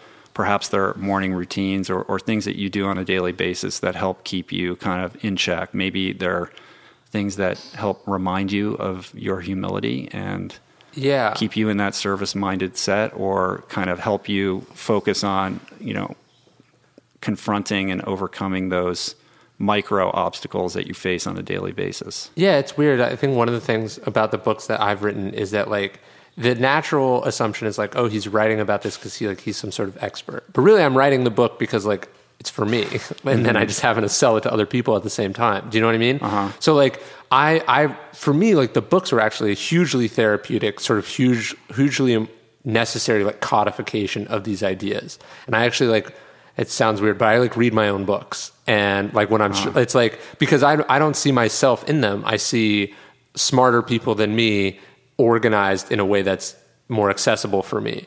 But like I journal every morning about the day before. I try to meditate 10 or 15 minutes a day. I'm not very good at it. It keeps me very, the idea of not doing anything is like very hard for me. And so I've actually spent like the last year like trying to like say no to things and trying to actually, like Louis C.K. talks about these like moments where you're uncomfortable and your first instinct is to like reach for your phone or do something instead of like sitting with that discomfort. It's the hardest thing. It's the hardest thing. It's so awful. It's like antithetical to, I mean, who deliberately feels discomfort, and like we have these magical sort of like solves in our pockets at all times. Right. Like standing in lines is no longer a problem because we all have a phone and we can, distract ourselves. Yeah. Yeah. And so I've spent a lot of time trying, like I don't check my email until I've journaled and done at least one other thing every morning, so that there is time that I'm awake, that the world is mine and no one can impose on it. And I've tried to sort of like exercise is that moment for me too. So it's also why I don't try to make it happen as fast as possible. And I'm not looking for shortcuts or like hacks to make it more effective. It's like, I like what it is. And I like that it's time that I'm not plugged in. So those are the sort of things I think about. And Stoicism is really, it's this set of exercises and meditations, right? It's the idea of like, it's reminding yourself in some situation, like there is not a good or bad here. There is my perception about that thing. And every cognitive behavioral therapy is that idea of like, here's what happened. Here's my normal reaction. Like you said, is that, and then putting that beat there so you can say, is that the reaction I want to consciously allow in this situation? It's like this happened. Here's my emotion. Is that a positive or a negative emotion? Am I going to like sort of give into it? And so for me, it's been a lot of work about creating the ability to have that control over my thing. So it's like, maybe I got mad, but 2 seconds later, I'm aware that I'm mad and I'm going to stop being mad and I'm going to apologize for being mad and I'm going to reset. Right. A friend of mine calls that, if you're going to eat crow, eat it hot. Yeah, sure. Right. So if you had to inventory like your character defects or the things that you struggle with that you're still trying to overcome, I mean, what would that look like? I think intensity is my biggest one. Like even now I'm like all over the place. I'm like getting excited. Like it's that intensity, which is like a benefit to me. It's made me good at what I do, but it's also problematic when most people are not that intense. And so like if I'm quick to something and I'm intense about it, all of a sudden a very minor thing can become a very major deal very quickly, because I've thrown, like the other person has thrown 2 seconds of thought at it and I've thrown my entire intellect behind this thing and what it means and whether I like it and whether I'm going to accept it and what I should do about it and what it means and all this onto a pretty everyday, human interaction. Right. So you're kind of putting gasoline on the flame. Yeah. And so I think about that too with the discomfort, where it's like, if I don't feel like doing anything, maybe I don't have to do something. I don't have to respond to a feeling of fatigue or, frustration or, lack of progress. I don't have to I go to therapy and my therapist, she's like, Ryan, like, thoughts are not facts. Like just because you thought about doing something or you wanted something to happen does not mean that it must happen. And that's something I've spent a lot of time on recently is just this like, relax. Like it's 85% how you want it. To think that to make yourself miserable about that 15% is like a very needless compulsion. And how does running play into it? I love that post that you wrote on I don't know what it was called, Why I Run or something like that. Yeah. Running is really good for me. And then also I can see how it's bad for me in like the sense of, it's a time where I'm not connected to like any device other than like music. I'm doing something that's like good for my health.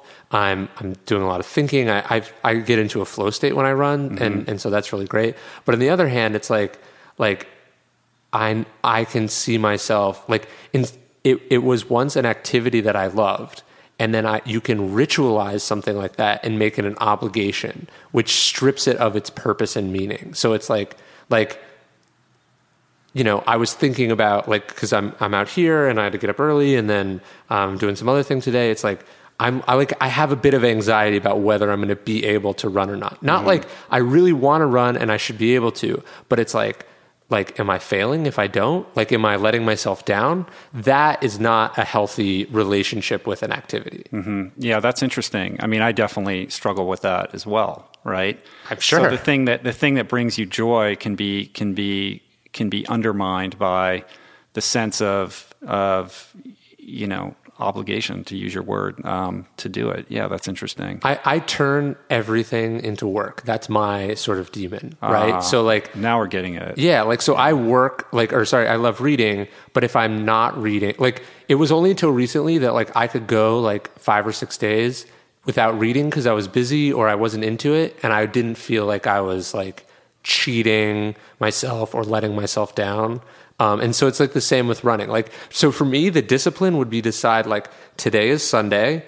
I'm spending time around the house. I'm going to commit to not running, like, so that's the harder part for me. Yeah. I totally relate to that. It's interesting because most people are looking for the motivation to run. Sure. And for me, it's being okay with the fact that perhaps it's not going to happen today, and like, I'm in this transition right now where, I'm sort of known as this athlete who's done these things, and now I'm kind of maturing into a different kind of thing where it's more about advocacy and like doing the podcast and the next book and all that sort of stuff. And I have 4 kids, and I have, like I want to be happy in my life. And, perhaps if I lived in a cabin in the woods, I would train all day long and just write, and I would be content in doing so, but that's not my life. So how do I have all of those things in balance in my life and be happy with that? And I don't think that going out and training 25 hours a week right now is really the right thing for me to be doing. Maybe it will be in a couple of years, or thinking of some crazy new challenge, because I worry about, am I still going to be relevant if I'm not, out there doing one of those things? Is there a new way to, to redefine what I'm doing? What makes sense? What's the best way to carry a healthy message? And that can become burdensome. The Stoics talk about this a lot, and I've been reading about it. And like, he's like, there's this one line where Marcus Aurelius, he's like, take the people who felt the most intense anger or passion or drive to do something in history. And he's like, and where are they now? He's like, they're dead. And that is dissipated. And so it's like, you have this emperor who was the most famous man in the world, and even 50 years later, people barely remember his name. And so it's crazy to have this Marcus Aurelius, who's also that it's very easy for a nobody to say like being famous is meaningless. It's much more powerful when an actual famous person is sort of talking about what these things mean.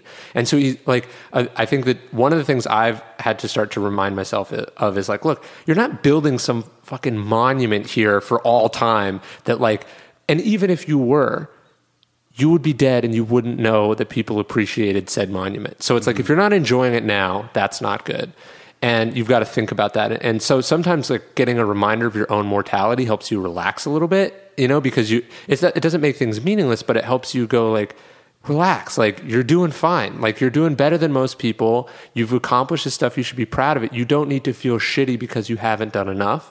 So that's a big thing for me. And then the other thing for me is you want to look at like, look at your friends, look at your family. Like my parents live in Hawaii, and when I go and visit them, they're just like, we got to do this. We got to do that. My parents are just total activity addicts. Like I love them, but like my parents live in paradise, and all they want to do is activities all the time instead of enjoying the fact that they live in this place. And like, clearly I internalized that as a kid. And so now I live in like my version of paradise in Texas. And like my wife will go out and just like sit and be surrounded by animals or just like look at things. And I'll be like we have a pool. I've never had a pool before. And like, I get in the pool and I'm like, what are we doing? Like, should we do laps? And she's like, no, we're in the pool. And I'm like, I don't get this. Like, I don't get what what are we doing? Like, this feels so weird to me. Right. But I'm trying to learn. Infusion of Eckhart Tolle. Yeah, right. Like, you can actually be in the present moment and not do something, and that is just as meaningful. Like, why is me spending 20 minutes swimming from one end to the other somehow, in my mind, a good use of time, but standing in the middle of it feeling nice is like heretical waste. Right. Well, that's the plight of modern man, I think, right? And I think that's what's propelling so many people to be miserable. I don't think it's the plight of modern man, because I think other people have no problem watching 7 hours of television on average a day. So I think it's the plight of certain modern men. But that's not being present. That's like, that's like taking a drug. That's escaping your reality rather than like embracing just the moment that you're in and appreciating it.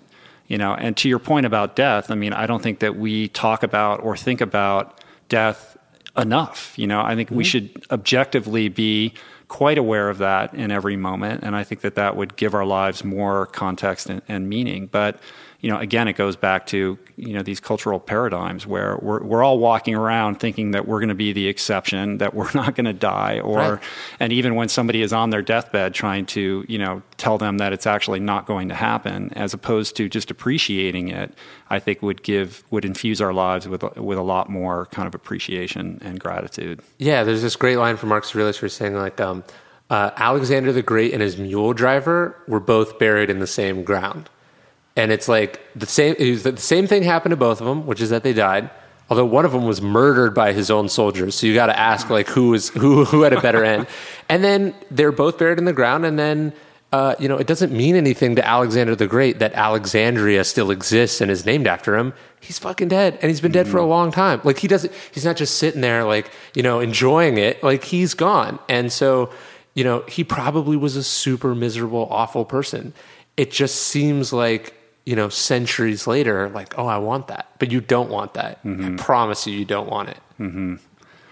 How to be present. Yeah. The most difficult thing, right? Totally. I mean, no. Surviving is much more difficult, obviously much more difficult things. But in the first world, being present is the most difficult thing. First world problem. Yeah, for sure. All right, well, let's shift gears a little bit here. I can't let you out of here without talking a little bit about marketing, which is the other side of, kind of what you do. Sure. And, it's kind of interesting what's going on right now.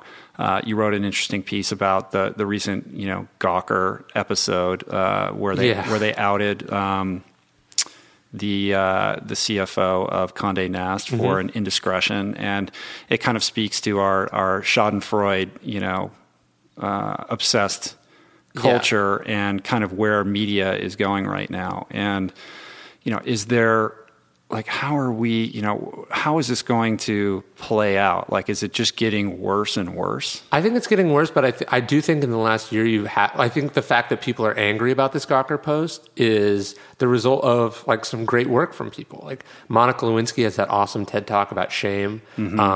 John Ronson's book is amazing. Yeah. And he's been doing the podcast rounds, and like, I love that guy. Oh, he's fabulous. Like that, I'm glad that he wrote that book. That he could write a book about people that you hate and make you feel empathy for them is what literature.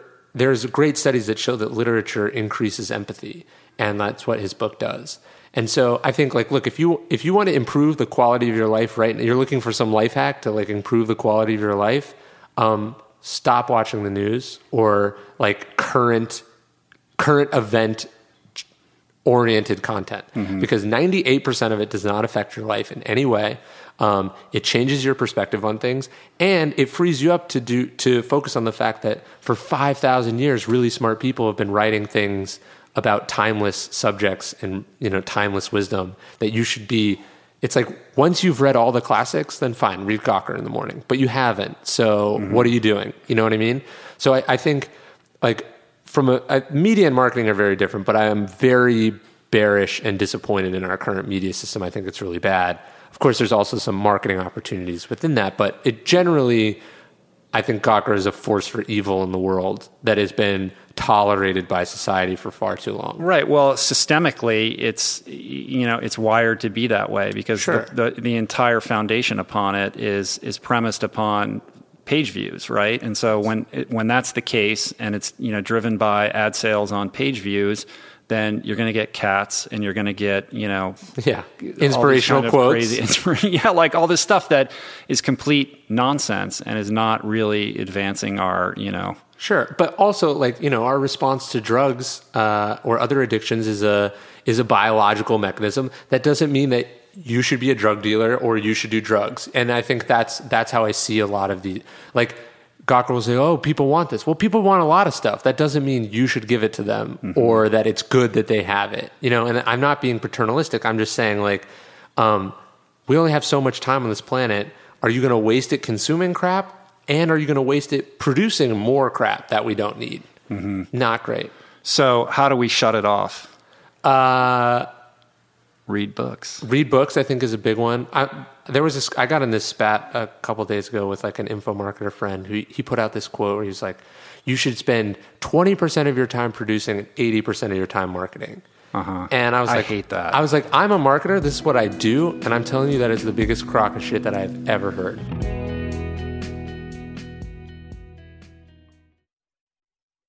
Meditation has been a recurring theme on this podcast dating back to its beginnings, and in conversation always leads people to asking me about the best way to begin. There are no shortage of modalities, of resources, and apps available.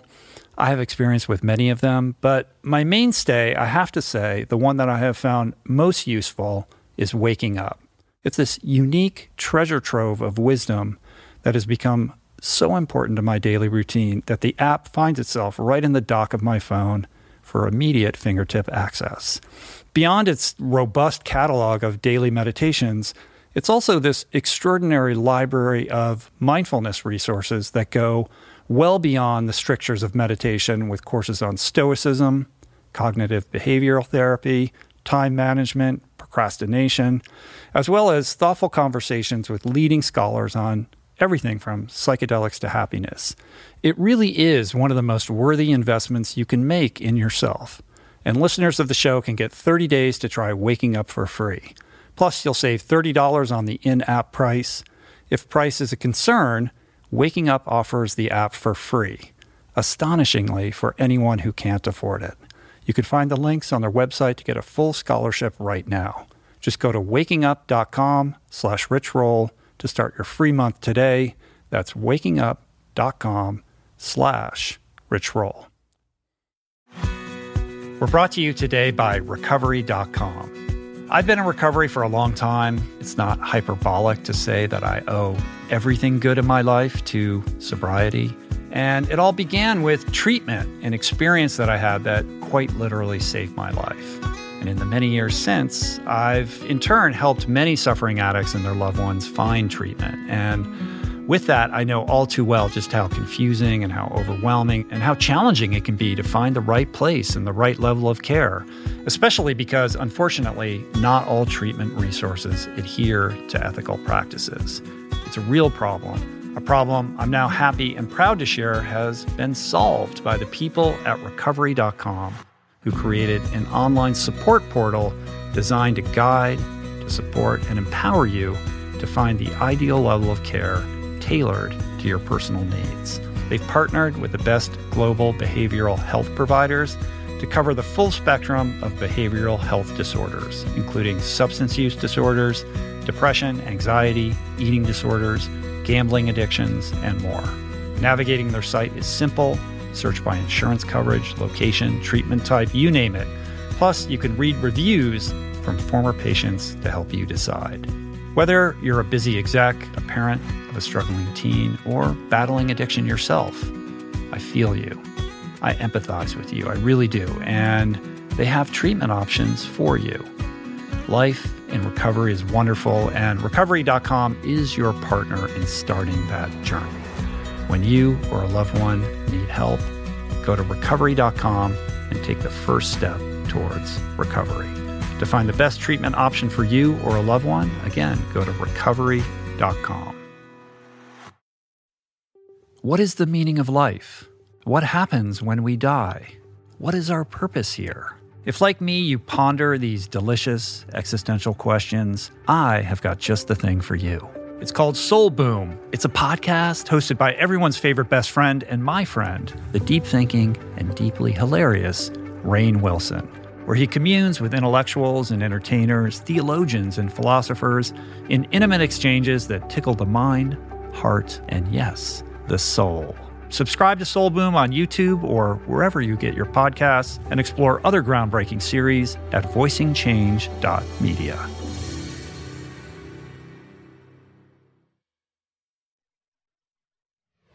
All right, so let's camp out here for a second, because I get insane about this kind of thing. And, as somebody who again, I'm kind of like living my life on social media, and I'm kind of in this health and wellness space. And so I pay attention to a lot of the quote unquote thought leaders that are, making waves in this world. And so I subscribe to all their newsletters, and I just kind of try to analyze kind of what they're doing and how they're pursuing their business, because I'm trying to think about how I'm cultivating a responsible profession around what I'm doing, right? And I'm just dismayed. I'm dismayed. Totally. I get these autoresponders and these emails, and I get stuck in these labyrinthine, kind of email chains that I can't escape from. And just the pure language of it is so disappointing to me. It's all like clickbaity, BuzzFeed gawkery kind of language, where like, here's the blog post no one wants you to know about. Like, I just found out the secret, and you could do it if you click here, and then there's always an upsell and all of this kind of stuff. And I'm like, I was talking to James Altucher about this, and I was like, how do you, as somebody who is a writer online, and somebody who understands implicitly marketing and has an audience, like, what is your perspective on this? And he said something very interesting, which is like, he finds it distasteful as well, but he said, when you test it, it's like not even close. It's like 9-1 in terms of how people, kind of respond to it. That's true. And I love James's stuff. And he was a client and a friend of mine too. So I wouldn't disagree with him. But what I would say is, like, first off, look, saying you're too good for this, that's a problem, right? Where people are like, oh, you just got to make something amazing and it'll take care of itself. That's a delusional attitude. That is delusional also. But I think what I see is all of these people who are spending all of their time on marketing and almost no time on creating anything of any value or quality. Well, that's what I was going to say. I think the other people on the other side of it are responding to overwhelmingly short-term incentives and building nothing that will last. Right. Like, the most important thing is building an email list, and not even secondary or tertiary. Like, way down the line is the product that they actually are asking people to buy. Right. Because they're selling their email list to other people's email lists. It's like it's a Ponzi scheme, basically. Exactly. And so I definitely hate that. And I think, my goal is to write books that will last. And I want to market them to the best of my ability now, but I'd like for a decade from now for them to still be selling. And that's the sort of timeline that I'm thinking about. I don't see the internet as this cash grab where I can make a lot of money with some crappy online course right now. Thing. Yeah. And one of the reasons that, like, I think it's really interesting, because a lot of these people that they talk about how much money they make with these courses and all these things. They're making crazy money. Yeah. Crazy money. But then what are they doing? All of them want to write New York Times best-selling books. Right. Well, and then they write a huge check to Results Source. They buy their own book back. Then they get on the New York Times bestseller list, and like the unassuming consumer doesn't know the difference. They don't realize that they've just gamed this entire thing. Like, as somebody who is an expert in gaming the system, which you are, and like reading, trust me, I'm lying. I learned so much, and it was fascinating. But as somebody who's kind of standing by on the sidelines, I look at that and I go, on the one hand, I'm jealous. Sure. I'd like to have a book on the New York Times bestseller list, but I'm not going to write a check to Results. I'm not going to do that. Like, I'm interested in longevity. Totally. And ultimately, the most important thing to me above anything else is credibility and authenticity. Totally. And the minute you start to do that, you are undermining that. That's sort of my point, though, is like, to me, it's very telling that these people who are making all this money, all they really want is credibility and influence. Like, that's all they actually want. But every action they're taking is undermining that. Right. No, that's why it's like they think that they had to make millions of dollars selling scammy products to then pay to get on the New York Times bestseller list, when really they could have just sat down and wrote an actually good book. Energy on doing something good. Right. Right. No, it's a crazy model, and I think this is another instance in where Tim Ferriss is misunderstood, because he's so masterful at being transparent with like all the tactics that he used to make his book successful. Yeah. And that gets all the attention. What doesn't get the attention is how much time and work he put into creating books that people actually enjoy and find useful. Well, like, because I'm thinking about this for a project now, maybe the metaphor I've been kicking around is like, look, it takes the same amount of time to get, or energy to get a plane up in the air as it does like a glider, right? But like, if it doesn't have an engine, what's the point, right? Like, if you're going to do all this work and all this energy to make something that doesn't last, why? Like, why would you do, like, these people are like, oh, my book is a business card, that's why I'm doing it. Well, it's like your business card has an expiration date on it. Like, that doesn't make very much sense. Like, so I'm trying to, like, people, 4 Hour Workweek, people think was this expertly marketed book, and it was, but it's also still in hardcover like 1.5 million copies later. It's still selling because it's a good book. Right. He didn't market his way to 1,500 reviews on Amazon. He marketed his way to 200 reviews on Amazon in the first year. That's marketing is the catalyst that kickstarts a process. Mm-hmm. And I've just seen too many people, especially in the fitness space, have huge lists, write crappy books, get immediate success, and then fall off the face of the planet. And I just don't understand the point. Mm-hmm. It's not, I mean, look, I'll take their money, but like, I don't understand the point of that process. It's not worth it. Ultimately, yeah, it's just a short-term thing. You know, it's never gonna be sustainable in the long run. And so I'm always watching and seeing how these things are playing out over time. And for me, like, I kind of, you know, I got into this without any understanding of marketing whatsoever. Sure. And I kind of, you know, engaged like, I love podcasting, right? I didn't do it because it's a lead generator for something else that I'm doing it. I love it because it's the greatest scam in the world to get people like you to drive over to my house and sit down and talk to me for 2 hours. So now I know you. You know, it's amazing. And the fact that other people will enjoy that is great. But I just love the medium. I'm trying to create the best product that I can. And I'm not looking for a payday. But I trust that if I'm putting great content out, whether it's through a book or a podcast or whatever it is, a blog post, that ultimately will translate later on into something that perhaps I can't predict right now. But that has been proven to be the case for me time and time again. So I'm playing the long-term view on the whole thing. Yeah. But I'm not worried about my list. Maybe I should worry. You know, like, I don't think about those kinds of things. Well, like, when I was starting, I would hate that people go like, all you got to do is write a great book. Like, I feel that's very disingenuous because it's more complicated than that. But it is the most critical step. So like the best analogy that I've heard is someone, they were like, it's a marathon and a sprint. And you've got to understand that. And I think the info marketer people are really great at sprinting. And then if they stayed as sprinters, that's fine. But then they also try to create these other products, or they tell you that what's really important is building something to last.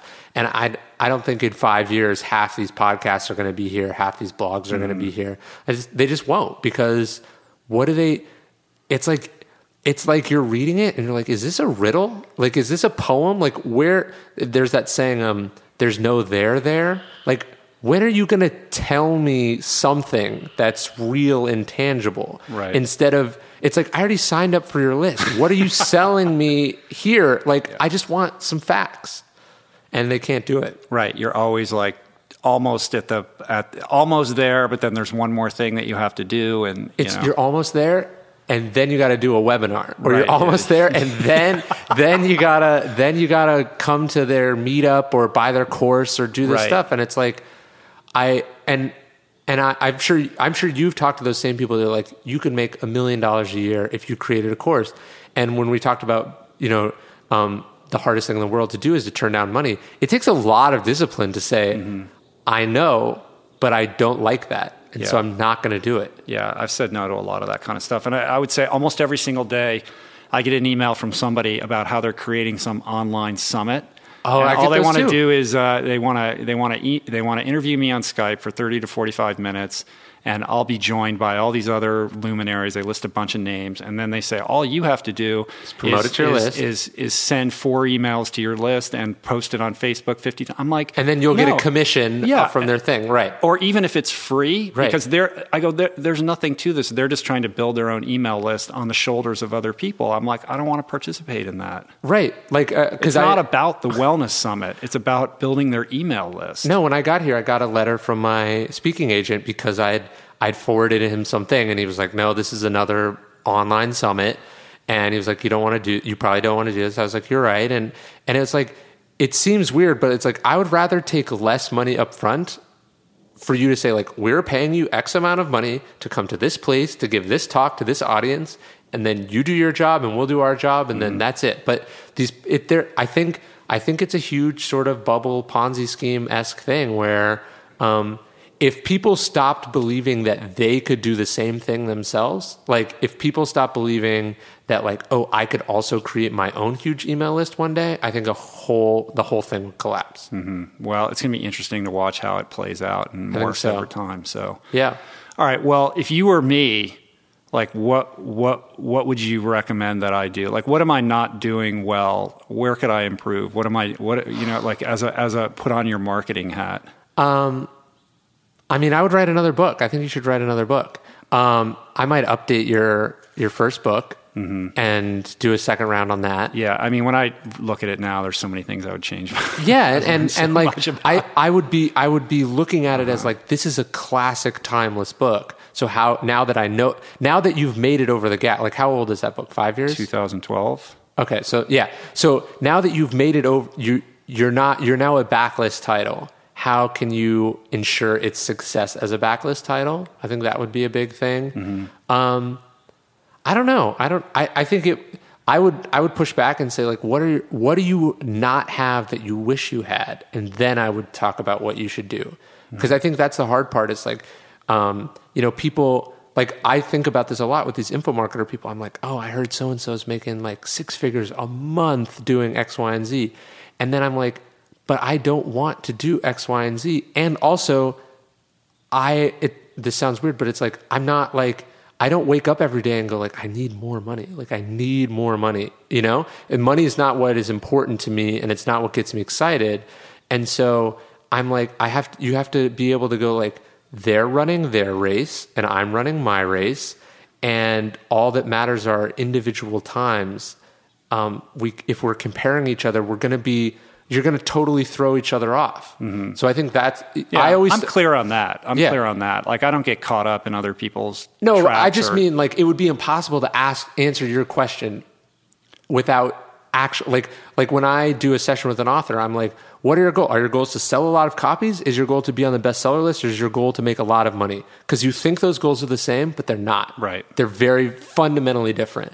And so I would like, what is, it would be like, what do you feel like doing, or what do you feel like it would be really nice to have or do? And then I'm sure there's tons of creative things to do that. Mm-hmm. Like, yeah, I think that would be the place to start. Right. Well, the new book another book is definitely happening. That's the best. The best marketing thing in the world is to write another book. I'm wrestling with what that's going to be, but yeah. And right. I just violated your principle. No. But it's not a mystery that I'm going to write another book. No. No. Well, then, and it's weird to think that the best marketing you will do for that book will be in thinking about what it is and who it's for and how you're going to do it. Like, you're going to make all the critical marketing decisions before you write, and then write about the time you finish writing, and then everything else is tactical. Mm-hmm. Everything else is, how do you best utilize your list? Do you do an event at this store or that store? What are the bonuses you want to? All that stuff is tactical, and it's all determined by what book you write, right, and who it's for, right. But in the principles of Stoicism, it's just about writing the best book that I can and engaging in the process of that on a daily basis. Yeah, and stripping out the vanity or the selfishness or the insecurities that are inherent. Like, everyone wants to write it. it's like why do you have these artists who have sold millions and millions of copies and then they're miserable because like some shitty critic at Rolling Stone thinks they suck? It's like you wouldn't care about that guy's opinion at a party, but because he wrote about it in a magazine, you're like ready to invalidate like years of your work. Yeah, well, it takes a strong sense of self to be able to rise above all of that. Yeah, not too strong, because you have to actually be available to hear from your wife when she's like, Rich, like you're not there, you're not done yet. Like you got to go back to the drawing board or whatever. Right. Well, I mean, that brings up the importance of mentors, and you know, to the extent that you need to kind of covet your idea and be, you know, somewhat private about it. It also is important to have people in your life that give you objective feedback and tell you the way that it is. Yeah, it's not about going off into a cave and coming back with your masterpiece. Yeah. And that's the illusion of writing, I think, for a lot of people. Yeah, like one of my least favorite creative sayings is that one from Hemingway where he says, like, writing isn't hard, it's sitting down at a typewriter and bleeding. It's like, that's not what writing is at fucking all. And considering the fact that we can look at your meticulously edited drafts of your manuscripts, we know that you didn't believe that either. But if you're a 22-year-old MFA student and you're struggling to come up with your idea for a book, sitting down and letting it bleed, you know, sounds like what it should be. Right. All right. Well, I think this is a good place to wrap it up, but I want to close it down with like one last question, which is, you know, somebody's listening to this and they're stuck in a cubicle somewhere and they're hating their job and they're hating their life, and perhaps they have a spark or some inkling of a better way to live. Yeah. You know, what are some tips or tools that could be utilized to start to be more expressive of that passion? I don't know if this totally answers your question, but I'm sure in some of the 12-step stuff I've done, I've seen this too, where like the idea of like a conditional future is very dangerous, right? So it's like, if this happens, then I'll be happy, right? And so I think when people are like, I hate my job, and so I want to do something different, they think about like this, they think about what it needs to be for them to like quit their job or whatever, and they don't go like, look, it's not going to magically happen. You have to start like right now on something really, really small. Like another train is not going to pull up alongside you and you just jump off yours and get on that one. It's you got to start. And so I think it's like people are like, oh, I want to be a writer. And I was like, well, what do you have to write about? Like, what are you doing that's interesting that would make for good writing? And it's actually a good thing that you have a job, because now you can fund that. Right. And so I think the big thing for like creative people or like people who want to do something, it's like, you don't need to come up with a genius business idea that is immediately self-sufficient, blah, blah, blah. Ramit Sethi, who I actually think is in the space we were talking about earlier, but actually really great. He's like, your goal should be like, I want to make $1,000 a month on the side with my passion project. He's like, that's very attainable. And once you make it to $1,000, then you can decide whether you can see very clearly whether it's scalable to becoming a sort of full-time income replacement or whatever. But it's not about inventing Facebook in your garage. It's about, I had this fun idea. It's you deciding, I'm going to start a blog, or like, hey, it would be cool if I did a podcast. It's not like, let's pull the emergency brake. Let's stop everything. Let's burn all the bridges behind us, and then have our flash of creative inspiration and immediate success and all these things. Well, that's not sexy. Of course. You know what I mean? Right. Like, that doesn't make for a good movie. But that's the truth. It's it's like there's this idea that we hold on to that it is going to be, you know, that it has to be this big dramatic thing. But the truth is, everybody has free time, no matter what your job is. I don't care what your circumstances are.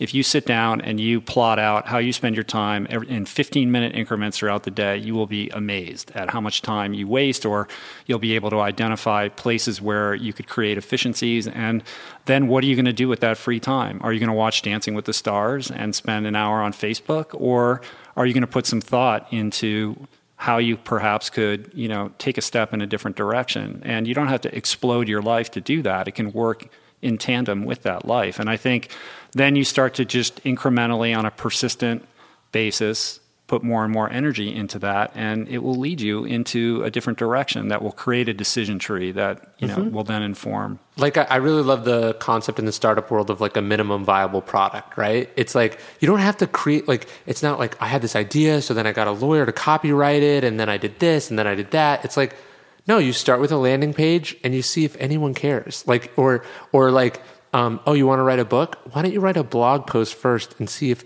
anyone reads it? Right. Like, don't front load. And even if no one does, who cares? Write another one. Like, it Right. goes back to embracing the process. If that's what you love doing, trust in that and just make it better the next time. Like Casey would say, Sure. make a crappy movie. Right. Don't front load hundreds of hours of work. Because like, there's that great, I love this quote from, Ira Glass. He talks about there's this sort of gap between taste and talent when you first start. And he's like, what happens is you have really great taste. That's what makes you good, but your stuff sucks. And it's the idea that gap is like so hard for people. And so it's like, don't go write your first crappy novel before you've interacted with a public or readership at all, because you're going to be crushed by the indifference. But if you write a blog post and 25 people read it, you're like, 25 people read my blog post. I'm going to write another one. And then the next one does 30, and then the next one does 50, and it goes from there. That's how you get started. It's those little decisions that change your life.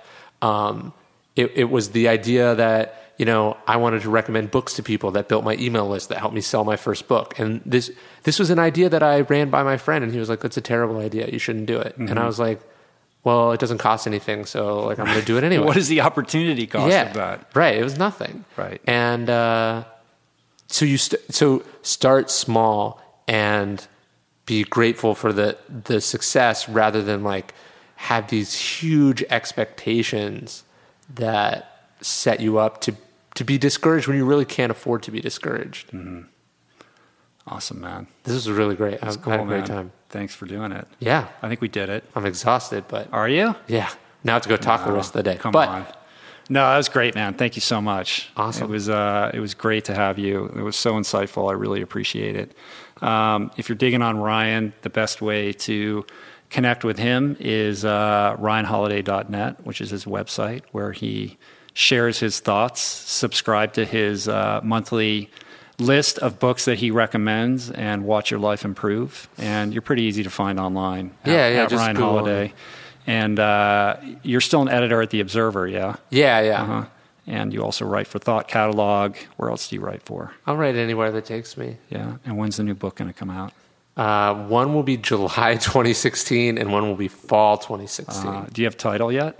Ego is the enemy. I've never told that anywhere. I already have it. Oh, you have it tattooed on you already? I have both. Yeah, that's cool. I like Now they that, can't. man. They Are can't. you gonna, They so can't this is- force me to change the title now. Not only that, you've set a precedent that every time you write a book, you have to tattoo the title on your body. Well, one of my books is called Growth Hacker Marketing, so I probably won't be tattooing that anytime soon. But Do you have Trust Me Online on your tattoo? No. These are actual phrases that I care about. All right, cool, man. Well, thanks a lot, dude. Yeah, and thanks. Hopefully you'll come back and do this again. Anytime. We'll go running. All right, cool. Awesome, man. Peace. Plants.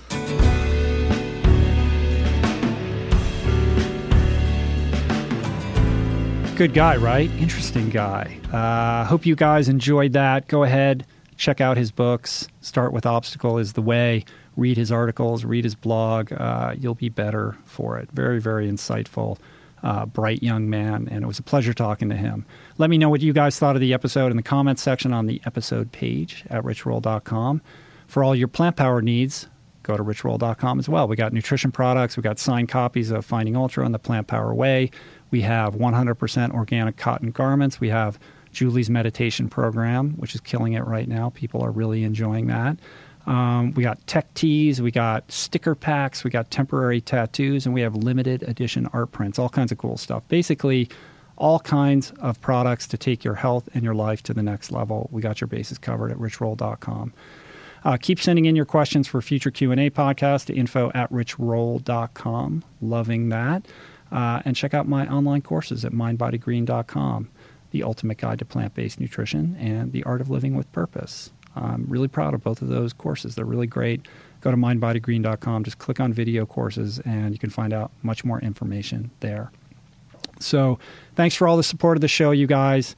Keep telling your friends. I love it. Keep sharing it on social media. Really appreciate the support. And thank you for using the Amazon banner ad at richroll.com for all your Amazon purchases. I love it. I'll see you guys in a few days. Make it a great week. Catch you on the flip side. Peace. Plants.